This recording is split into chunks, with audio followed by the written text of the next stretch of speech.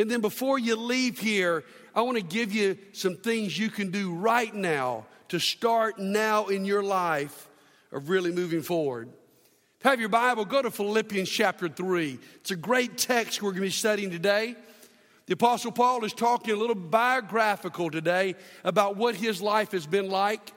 In the verses before we get to verse 7, there's been some Pharisaical teachers who come along and been criticizing Paul, and they've been given all their credentials and all their spiritual accolades and all their certificates and all their awards. And Paul said, guys, come on now. If anybody wants to talk about how spiritual they've been, what rewards they've had, what degrees they have, man, I've been a Pharisee. I've kept the law blamelessly. Your credentials don't compare to my credentials. But then listen to what Paul says. But whatever were gains to me, I now consider loss for the sake of Christ. What is more, I consider everything a loss because of the surpassing worth of knowing Christ Jesus, my Lord, for whose sake I have lost all things. I consider them garbage that I may gain Christ and be found in him, not having a righteousness of my own that comes from the law, but that which comes through faith in Christ. The righteousness that comes from God on the basis of faith. Well, let's stop there just for a moment in these verses. What's Paul saying? Yes, I had all the credentials, all the accolades, all the degrees, but the truth is, compared to knowing Jesus, they're garbage. They need to be cleaned up. They need to be thrown in the trash because they don't compare to having this relationship with Jesus. And Paul says, let me tell you about the basis of this relationship. It's not your ability to keep the law. I tried that once, Paul said. That didn't work too well. It's on the basis of your faith in Jesus that you become righteous. And Paul says, I have this righteous life that is so awesome, so good, this relationship so wonderful, that everything else in my life looks like trash. It looks like dung. And let me tell you today, I don't know what you've achieved in your life. I don't know what diplomas and awards you have on the wall of your office. I don't know what you've done to achieve spiritually. But when you finally meet Jesus, let me tell you this, it's going to be like trash to you. I mean, another translation there says, it's like dung, it's like cow manure compared to knowing Jesus.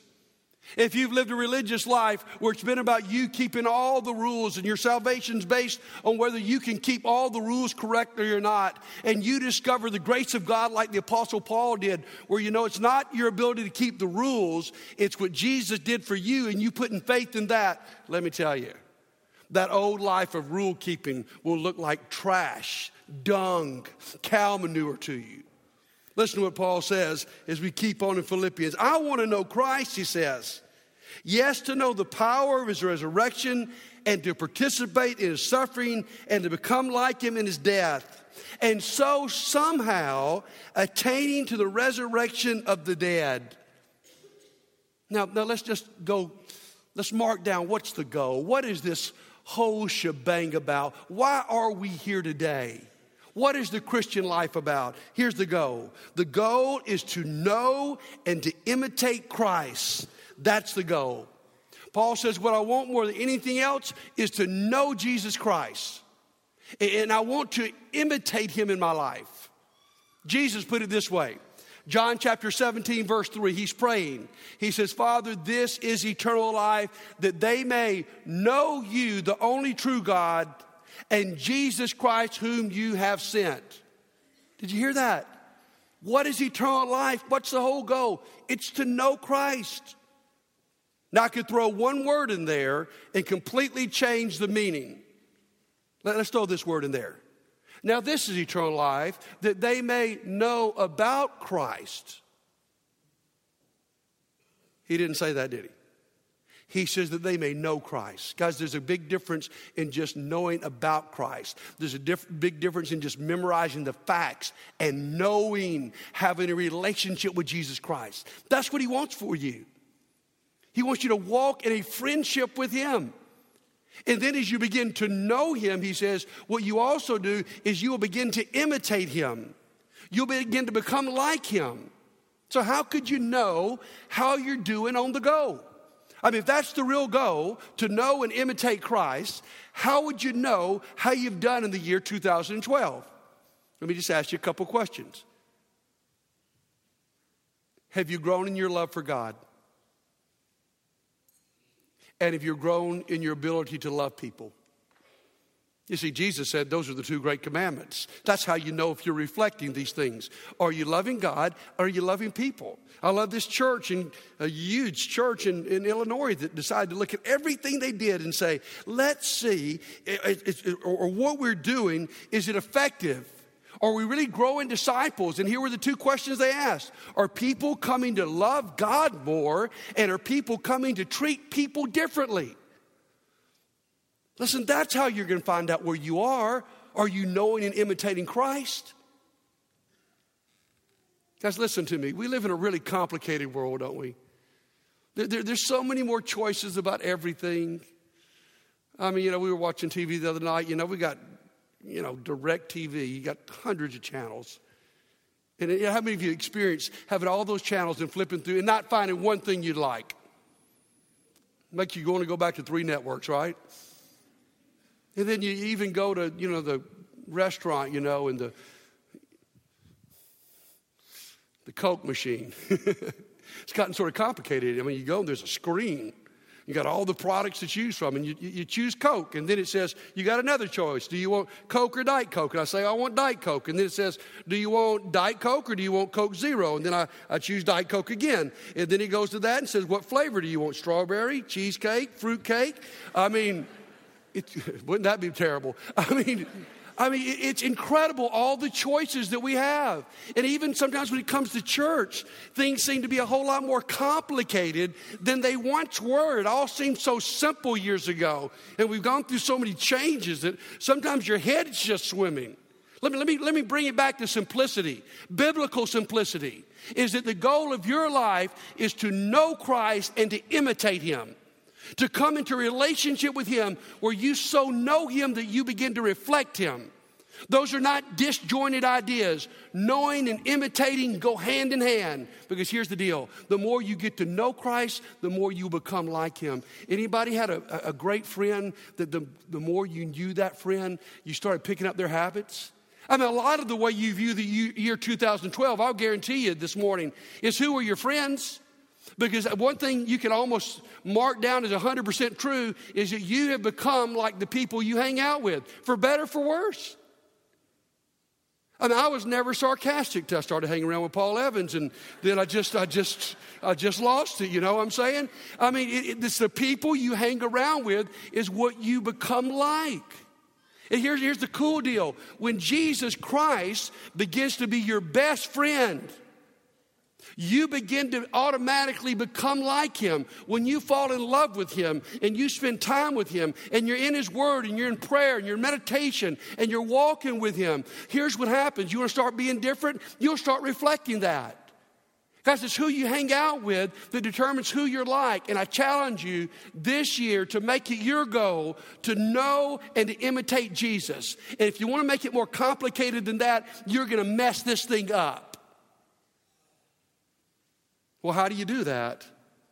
Well, let's keep reading. Let's go to verse 12. Listen to what Paul says. Not that I have already obtained all this or have already arrived at my goal. Paul said, I've not arrived. I've not made it yet. Here's what I want more than anything else. I want to know Christ. I want to imitate Him so closely that I imitate His death, His suffering, His resurrection. I want the whole shebang. Here, what do you do, Paul? I've not already arrived at my goal, but I press on to take hold of that for which Christ Jesus took hold of me. Wow, I love that. Just pay attention to that line. I press to take hold of that for which Christ Jesus took hold of me. What's he say? God was the initiator. I love the Message translation here. I reach out for Christ who so wondrously reached out to me. I'm reaching back.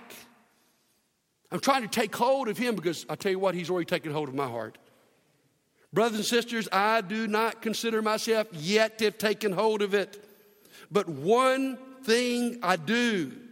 What do you do, Paul? Forgetting what is behind and straining toward what is ahead. I press on toward the goal to win the prize for which God has called me heavenward in Christ Jesus. All of us then who are mature should take such a view of things. What's Paul saying? You know, if you're really wanting to grow in Christ as a disciple, here's the way you do it. Let me give you some ways to pursue the goal. I hope you're taking notes this morning. Well, how do you pursue this goal according to the Apostle Paul? Number one, there must be a sense of dissatisfaction. You've got to be honest enough to say, I've not arrived. I'm not there. Now, please understand what I'm saying here, because you can misunderstand this. I don't think the Apostle Paul is saying, I'm dissatisfied with my salvation. I don't think he's saying, you know, I've not arrived yet and I feel lost. He's already made it clear that his salvation is based on his faith, and he has great faith in Jesus Christ. That's what he's saying. But he still is not completely imitating and knowing Christ. He's dissatisfied there. Now listen to me, guys. Every great religious movement and every great religious change in someone's life starts with a sense of dissatisfaction.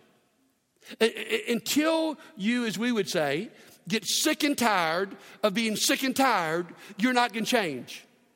You've got to come to that point in your life where you go, you know what? There's got to be more to life than this. There's got to be something deeper than this. There's got to be something better than this. I just, you know, things aren't too bad, but they're not. I got this gnawing sense that they're not what they ought to be.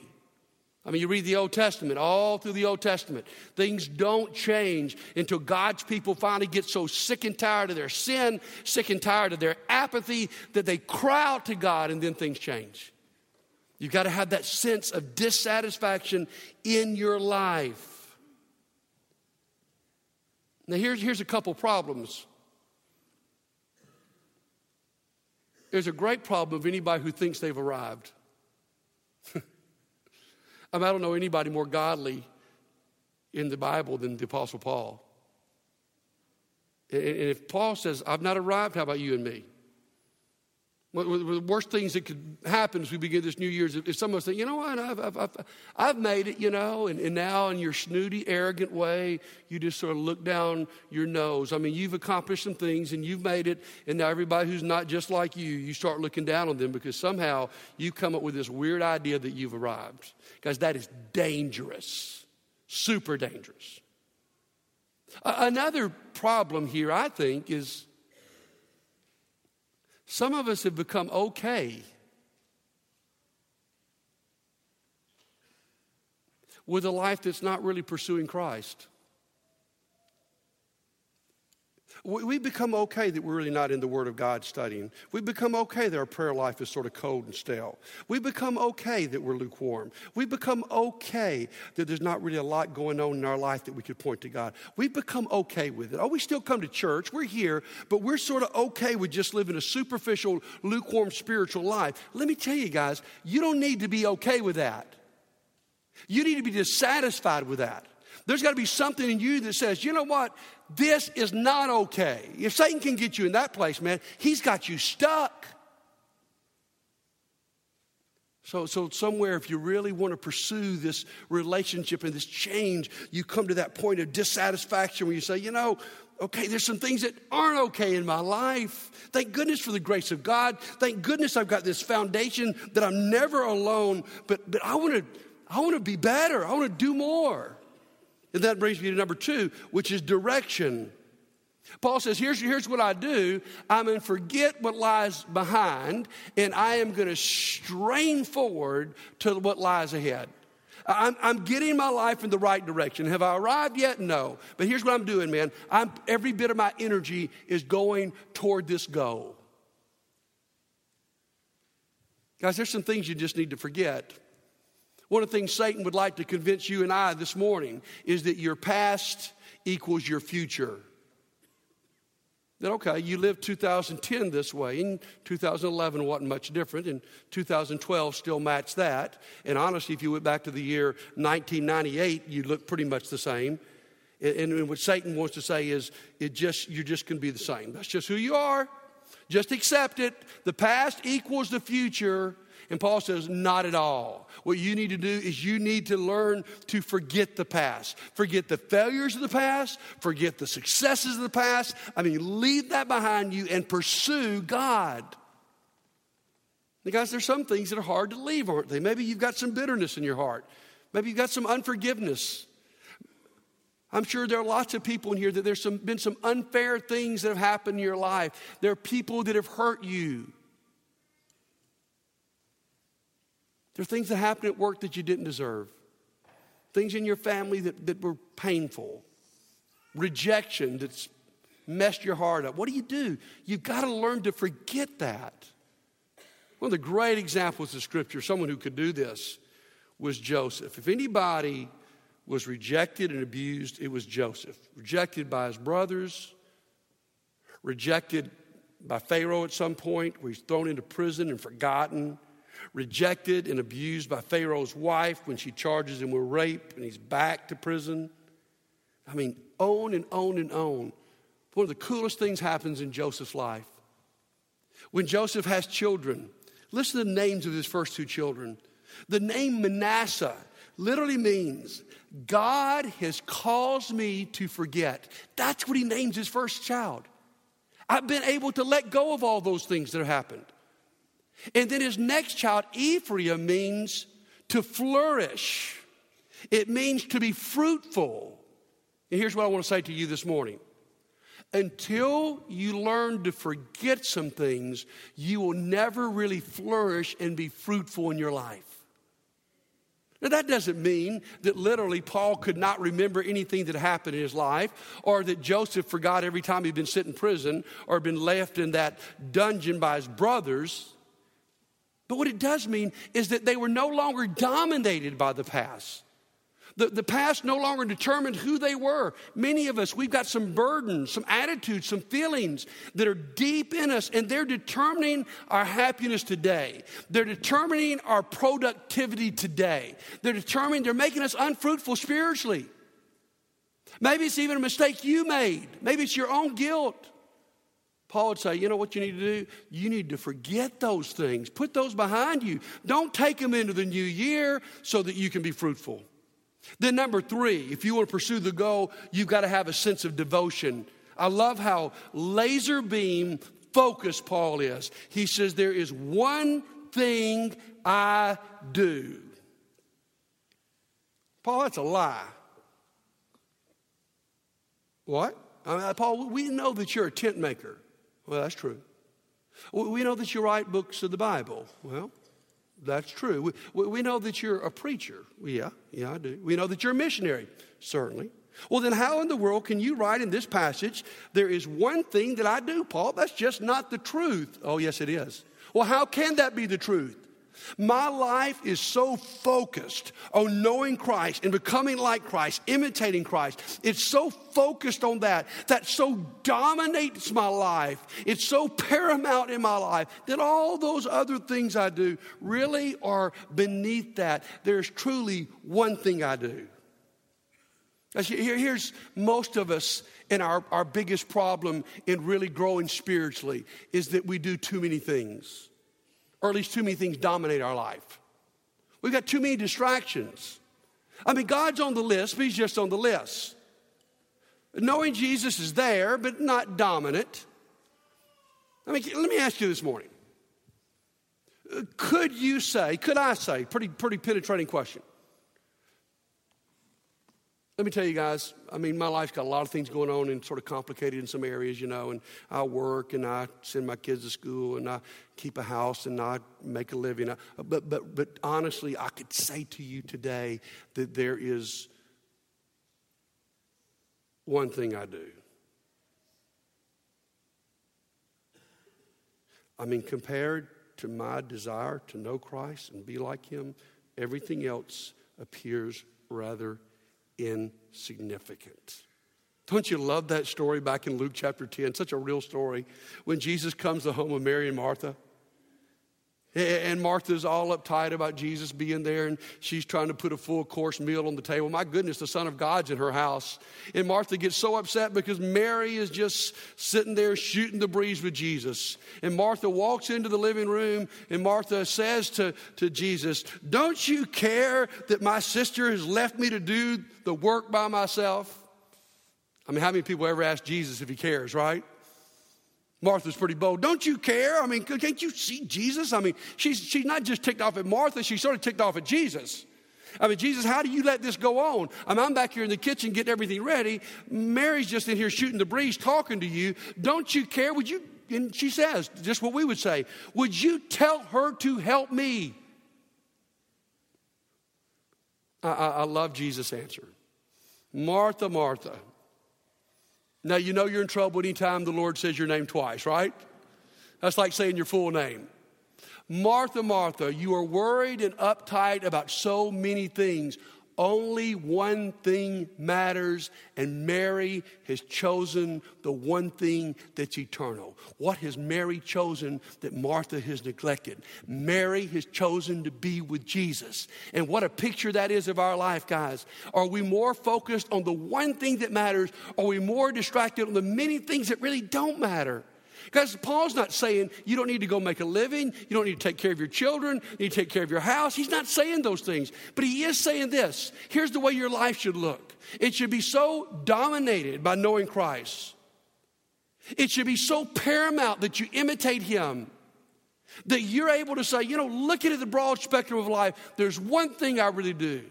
One thing that dominates everything in my life, and that's knowing and imitating Jesus.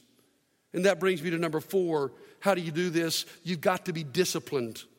I mean, Paul uses all kinds of things that encourage discipline. There's one thing I'm straining toward. I'm living up to the standard we've already attained. Well, what is discipline? It's not a word we like very well, but it's a very good word. I mean, the word discipline means simply to give up something you want for something you want more. That's the best definition I ever heard of discipline. You give up something you want because you want something more. And guys, to know and imitate Christ, there's going to have to be a point in your life where you give up some things you want, that you like, that you enjoy. Maybe you love watching TV. Maybe you love just vegging on the couch, for hours at a time. But you've decided you want to know Christ. And so you cut the TV off and you go spend time in his word. Or maybe you like sleeping late in on Sunday morning, because, that's your one day you feel like you can do that. But you want to know Christ, and so you make it your goal this year that you're not going to miss being here at 9 o'clock. Maybe you love going out to eat brunch early, but you make your mind up, I'm going to be in a Bible class. You give up something you want because there's something you want more. That's what discipline is all about. And do you see in that word discipline, there's a key Bible word. There is the word disciple.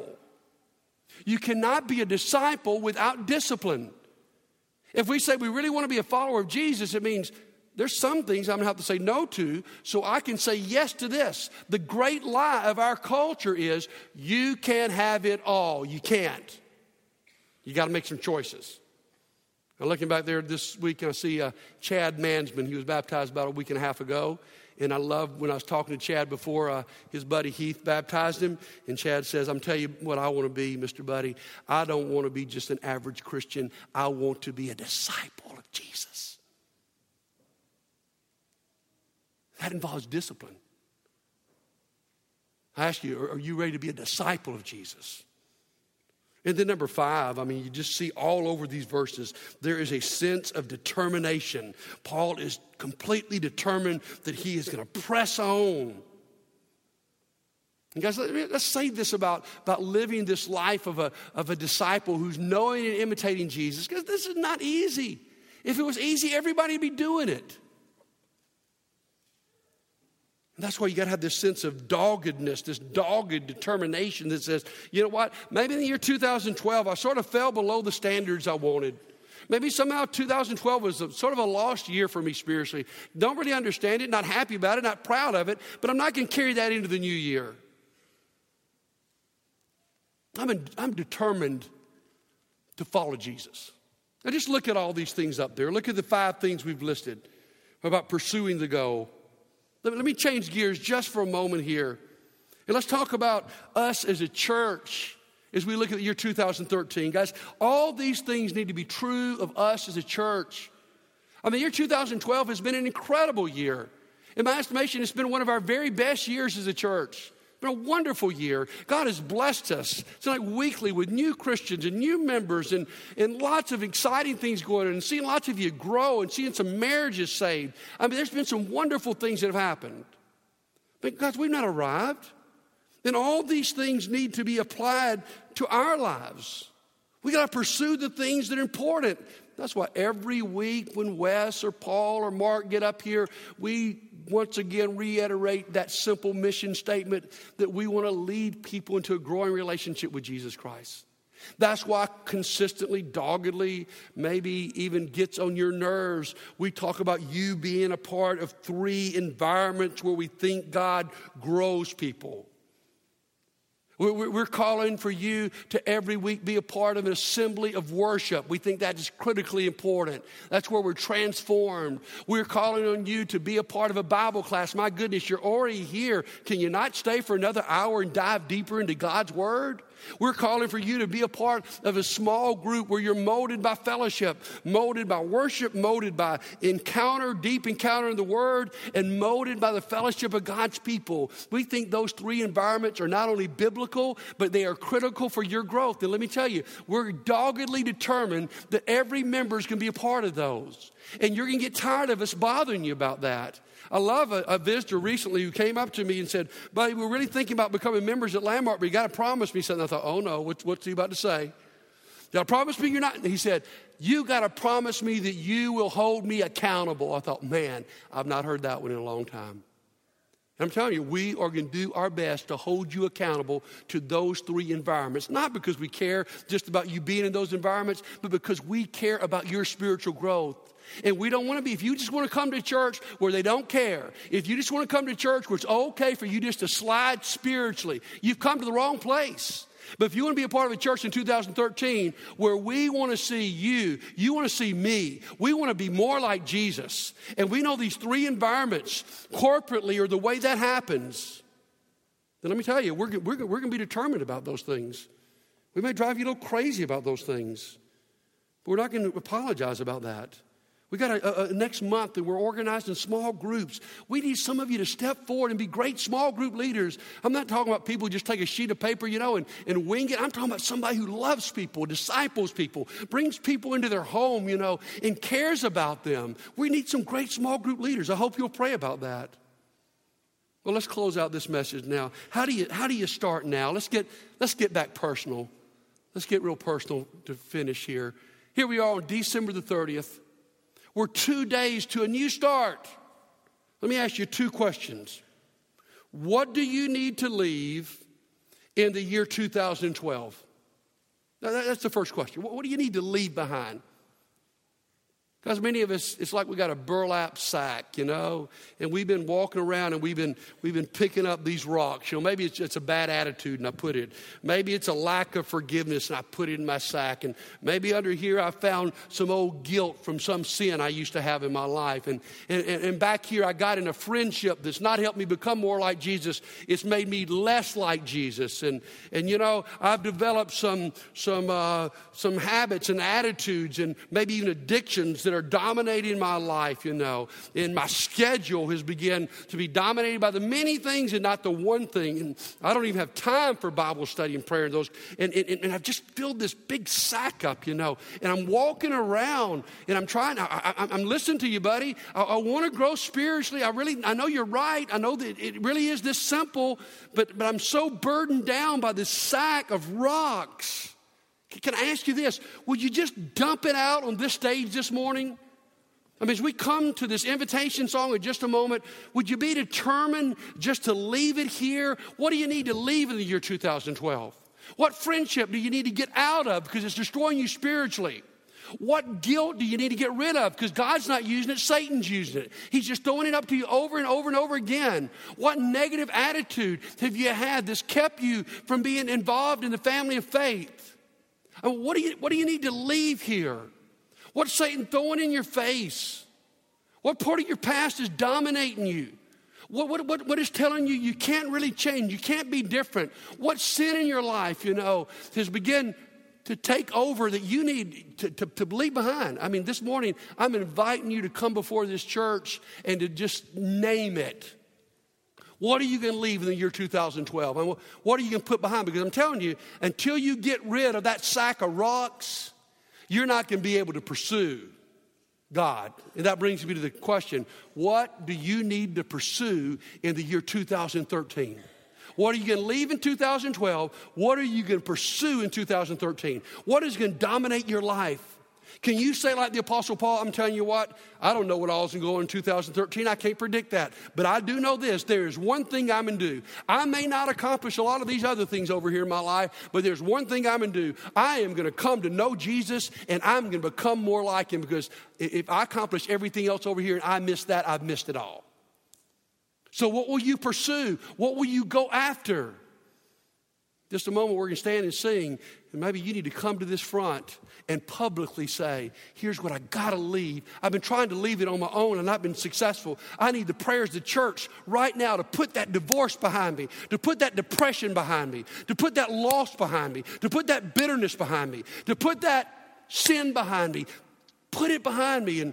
Or maybe you need to come and say, you know what? My life's been about the many things. It's not been about the one thing. And I need you to pray for me that I can be like the Apostle Paul and focus like a laser beam on the one thing that matters, and that's knowing Jesus and becoming like him.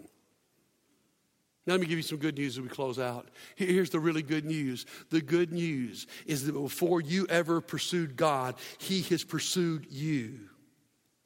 I love that line we looked at a little while ago. I want to take hold of that for which Christ Jesus has taken hold of me. I like the old King James Version there. I want to apprehend what God has apprehended in me. We're starting a new message series next Sunday called The Pursuit. And here's what I want you to understand. You may be here in this very moment because God has been pursuing you. You didn't start it. He started it. And you see, when you understand his pursuit of you, it makes you want to have this picture. What's the picture the Apostle Paul's giving here? If I could boil it down to one picture, those words there in the text of pressing on, here's what they literally mean. The picture Paul has is of an athlete, a runner, who is pressing on toward the finish line. The tape is across, and the runner is straining. He's pushing. He's pressing his chest out. He wants to win the race. Everything is going in, every bit of energy into hitting that tape. That's a great picture. That's an awesome picture. That's the way spiritual growth happens. Can I ask you before we sing?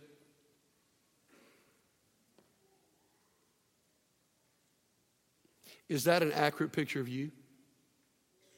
I mean, someone said, let me take a snapshot of your spiritual growth. Man, he's not perfect. He doesn't have much together. He's still got some things he's trying to deal with. He still struggles. But man, he is pushing. He is pressing. He is straining. That's a great picture of his life. He's going toward the finish line with everything he's got. Is that the picture of you? If not, here's the good news. It is the picture of God. And it could be the picture of your life. But this morning, let's do some business. What do you need to leave behind? And what do you need to pursue? If God's moving in your heart this morning, I'm challenging you, don't stand there while we stand. Come down front. Publicly say it. Publicly leave it here. Publicly pursue the right thing. And I guarantee you, the year 2013, no matter what Satan in life throws at you, could be a year where the one thing that matters in your life. If you need to come, why don't you come right now while we stand and sing.